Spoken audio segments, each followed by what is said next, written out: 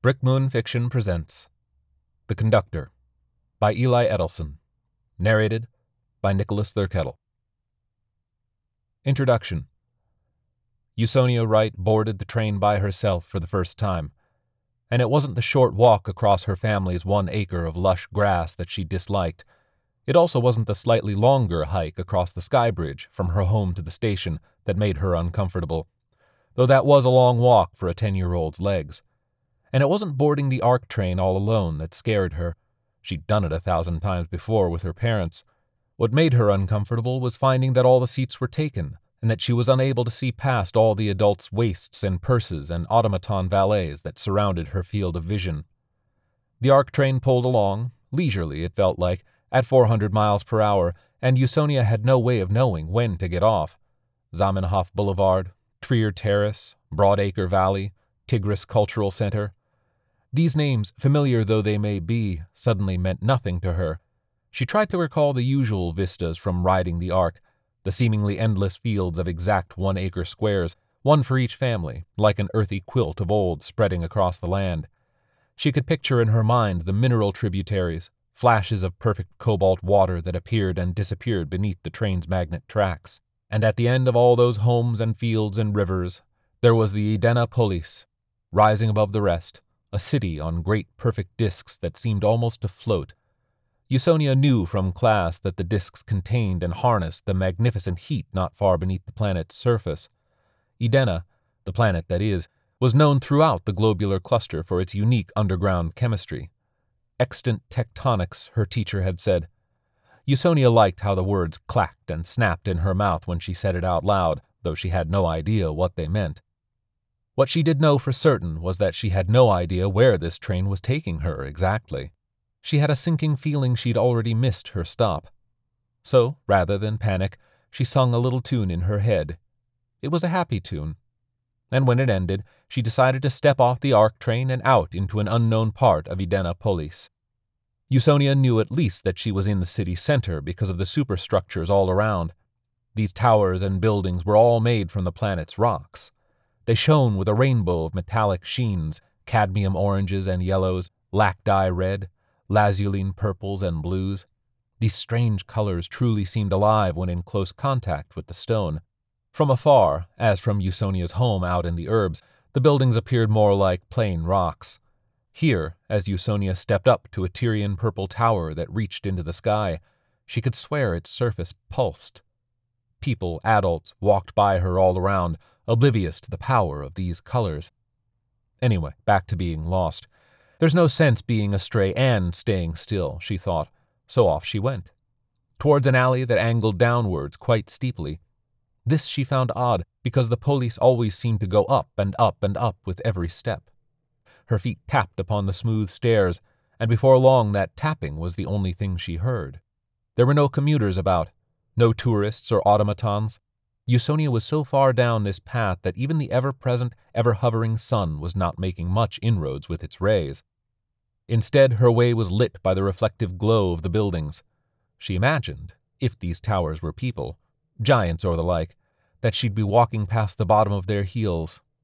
It would be a problem if they decided to start walking, wouldn't it?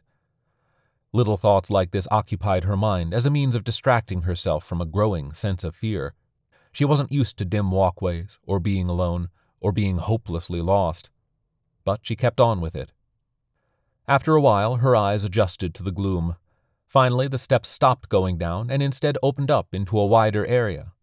Curious, hopeful of some vague salvation, she trotted ahead quickly. The heat of the circular plaza greeted her immediately, a heavy yet comforting warmth. It was a large open area, maybe half the size of her family's front yard, completely girded in by the foundational bases of the super towers. There were dozens of little pathways around the perimeter, similar to the one Usonia had followed to this place, like little castava holes that plagued her father's fields, little tunnels perfect for those vermin to scurry in and out. In the center of this place was a statue. Though Usonia couldn't quite tell its details from afar, it was clearly a woman. Life-size, but made from the most radiant Edena stone she had ever seen. Usonia's feet started moving of their own accord, it seemed, until she was face to face with the stone lady. She was downright auric. A bright gilded halcyon halo emanated off the stone. The woman's face was serious, deep creases in her brow. She was sturdier built and shorter than anyone Usonia had known in real life. She certainly hadn't been from Edena, far as she could guess. And though the statue's eyes were solidly hued with silver, there was something about them. Quite the woman, isn't she? Usonia yelped, swung around, and fell on her behind all at once. The man had silently snuck up on her. "It's okay, little one." Usonia caught her breath, and noticed that the man, though tall and strong, was quite old and quite blind. He was built of wiry muscle that seemed so tightly wound it might have been their tension alone that held him upright. There was no hollow finder, no valet, or anyone else with him. Somehow, he'd navigated to the empty plaza on his own. Usonia asked, "Are you really blind?" "Oh, indeed. A lifetime working in the ice quarry fields will do that for you." She didn't really know what he meant. The ice quarry fields were a harsh land full of mirror metals and sharp cave mouths, far from Edena Polis, maybe a half-day's ride on the ARC train. Except that the ARC train doesn't go there. And she hadn't heard of anyone working in ice quarry, let alone traveling through it. Usonia made a mental note to ask her teacher about it in class the next day. There was still much of her homeland that she did not yet know. The man just stared, a loose smile on his face, as if he was actually looking at Usonia. "My name is Iron. And you are?" "Usonia. Usonia Wright." "A pretty name for, I'm sure, a pretty girl. Just curious, do you know that other pretty lady's name?" He motioned to the statue. "No." "You know who she is?" "No, sir." "Our people need to remember. It's very important. I visit her every day, you know. Well, it would be my honor to teach you. Look at that inscription carved beneath her feet there." Usonia looked. She found it. An odd name, if it was a name at all. She struggled to pronounce it. The conductor, he quickly corrected. "What's a conductor?" The man smiled and lowered himself to the ground, gingerly, till he was resting at the statue's feet. Usonia sat in front of them, feeling the heat even more prominently at the ground level. It lulled her into a peaceful state as the man began the story. Coral Gidari. There was a time when trains demanded a driver at the helm. Her name was Coral Gidari, but Dinaric Industries didn't care about names, only designations, so they designated her Conductor Alpha Echo 9. The label was somewhat superfluous considering she was the only conductor on the planet, that is, planet Alpha Echo 9 of the Alpha Echo cluster. Creative, huh? Back then, it was too early in the planet colonization schemes to have proper names that lasted. Until the blood was shed and the flag stayed upright, it would have to be numbers only, or nicknames. This place was nicknamed the Big Firecracker. It was mostly red on the surface, and hot. It wasn't just that the sun was overhead 36 hours of the day for half the year, and still 20 hours of the day the other half. Sure, that made it sunny, but the heat came from within the planet. She really hummed, the Big Firecracker, that is. Coral Gidari preferred whistling herself. She whistled and whistled and whistled some more to fill the time of her long solo journeys, days or weeks at a time, making up melodies or mangling Dinaric's corporate jingles or whistling songs that her parents had sang to her growing up, or attempting improvised little ditties to match the odd jangling, beeping cacophony that came from her rig. That rig was her life, more faithful than any human or android partner, a fifth-generation SC Maglev Tokugawa. She named it Loco, nuclear core engine, 100 feet of beautiful astronomical black carbide hull. On good even ground with no breeze or electric atmospheric problems, it could top 400 miles per friggin' hour. Fellow conductors and engineers refer to that model as the Gnasher because of how it tears up the earth beneath it as it goes. All it needs is a single track locked onto the ground, and Loco does all the rest. Dinaric Industries excelled at prefabbing the tracks and launching them from their spaceships through the planet's stratosphere, plunking them down into the soil surface below. Entire transport networks could be set up before the scientists and geologists even put boots on the ground. Coral had seen them do it once from space, sending the tracks. It was like watching a velvet worm, that type from back on Earth, launch its silky strands of slime outwards to trap its prey. This fast-tracking system, pardon the pun, was the main reason Coral Gidari chose to work for Dinaric. They were the best Space Corps, if you were a conductor and wanted high pay on exotic new planets. They'd set up mining operations before the settlers could even finish their community dock, if you didn't mind the high-risk volatile atmospheres and whatnot. Then it was a dream job. After the first few months, Coral thought she had the big firecrackers deal down. She'd worked surfaces like it before. There were valuable materials to be had once you hit about 1 mile down into the ground. So Dinaric had several mining spots set up. Probably cost a couple trillion each and were worth about 12 times more. They were like mini-cities. Artificial atmosphere with water and supplies shipped in daily. They weren't self-sustaining in any sense. And like any gig she'd worked before, the only reason they needed a conductor was because the atmosphere was too crazy. Electrical currents, wind, and sandstorms rocked the areas around the mining sites daily. It was too rough for airdrops and pickups, even with cutting-edge crafts. So they stuck in tracks and brought a conductor who could reliably get the stuff to calmer climes with designated launch zones. But aside from Dinaric, colonizers had staked their little plots, too. They came from all over and liked to think they were more utopian than the last guy. The employees from Dinaric, at least in Coral's pay class, derided them with the epithet thirsters. Thirsty for freedom or wealth or fame, but in reality just thirsty for water. Alpha Echo 9 was a huge planet, built of novel materials, but H2O was not among them.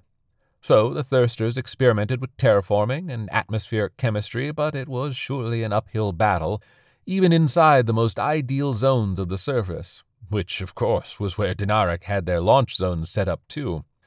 But Coral didn't concern herself with that. All she knew was man, and even though the planet was huge, when have we ever learned to share?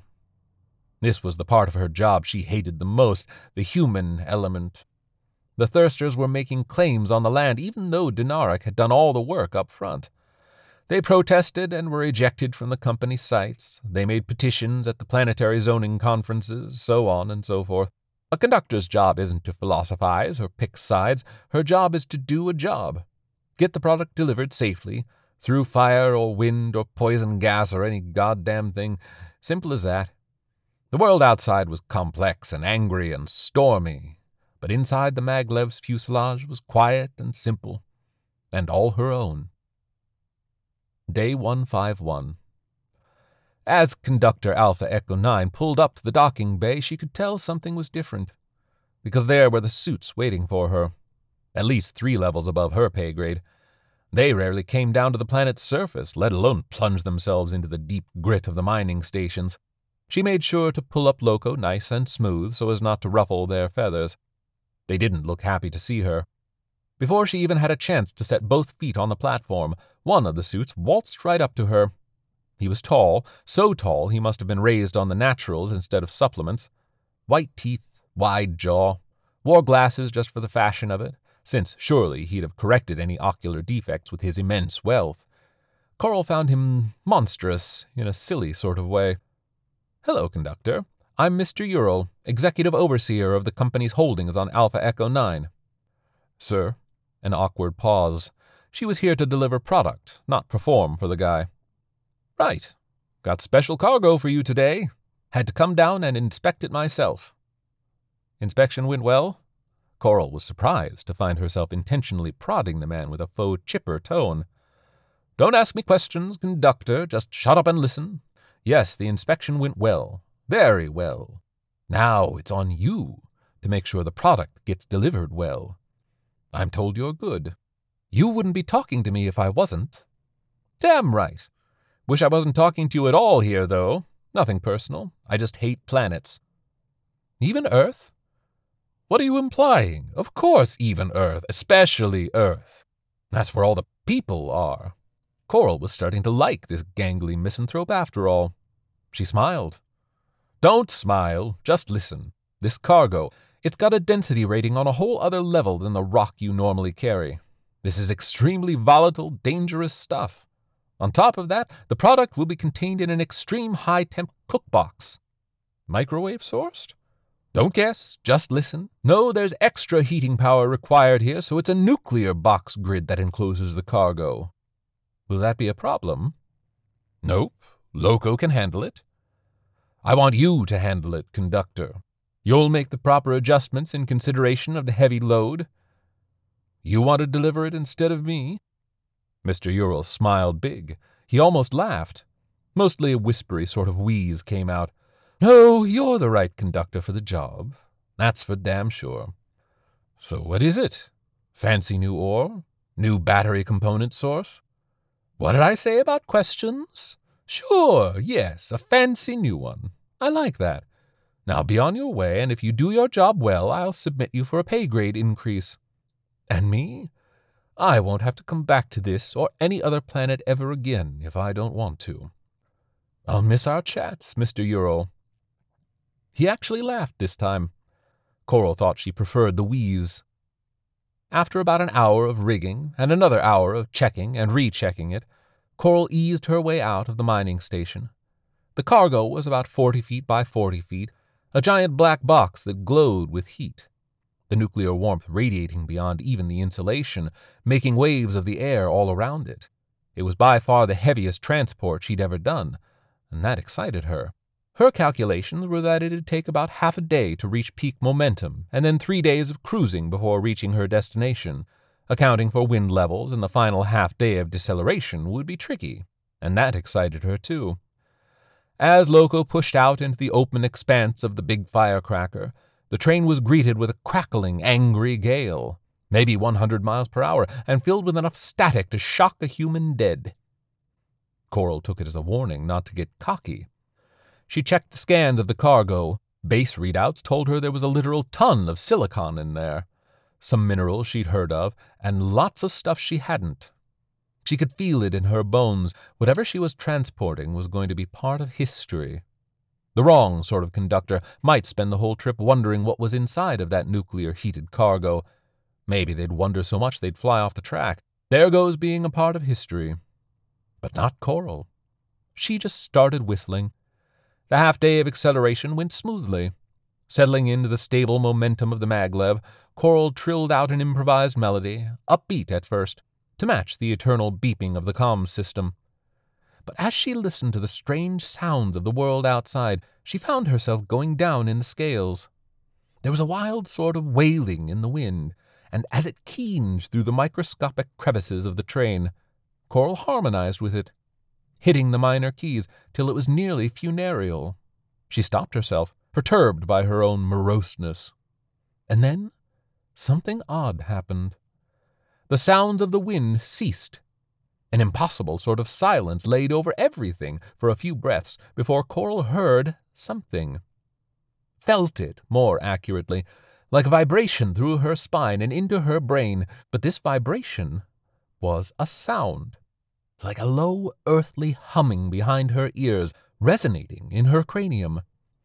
Like how a finger traces the ring of a glass, the friction mounts to release a tune, eerie and fast-fading. Except Coral was the glass in this case, and she felt stunned. This vibration followed the exact same notes she had been whistling. Woeful, pleading even.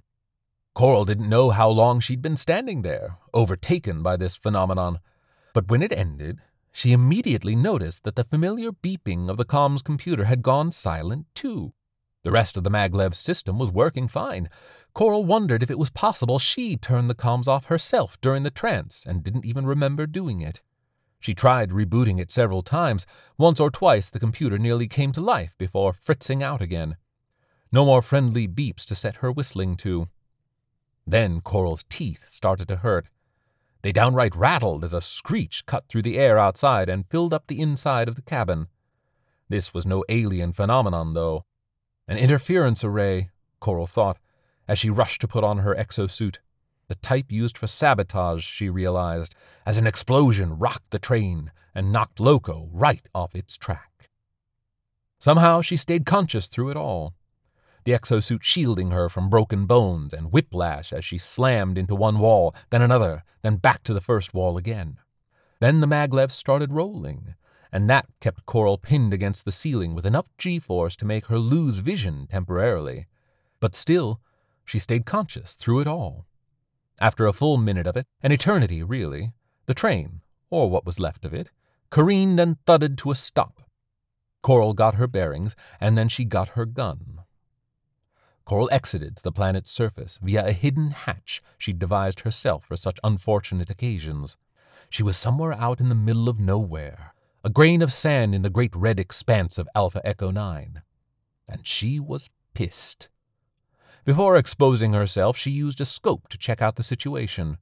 There were 2 single-person bi-tread rigs, like giant bicycles with tank tracks instead of wheels. Without a doubt, they belonged to the colonists, thirster pirates, their red flag painted over their machines for all to see. One of the bi-treads had been eviscerated during the explosion by the train track, which had apparently sliced through it with great effectiveness. That takes care of one. The other vehicle was a few hundred yards away from her. It was pulling up alongside the black cargo box, which had separated from the maglev and stuck deep into the ground. Coral made a split decision and started sprinting towards it.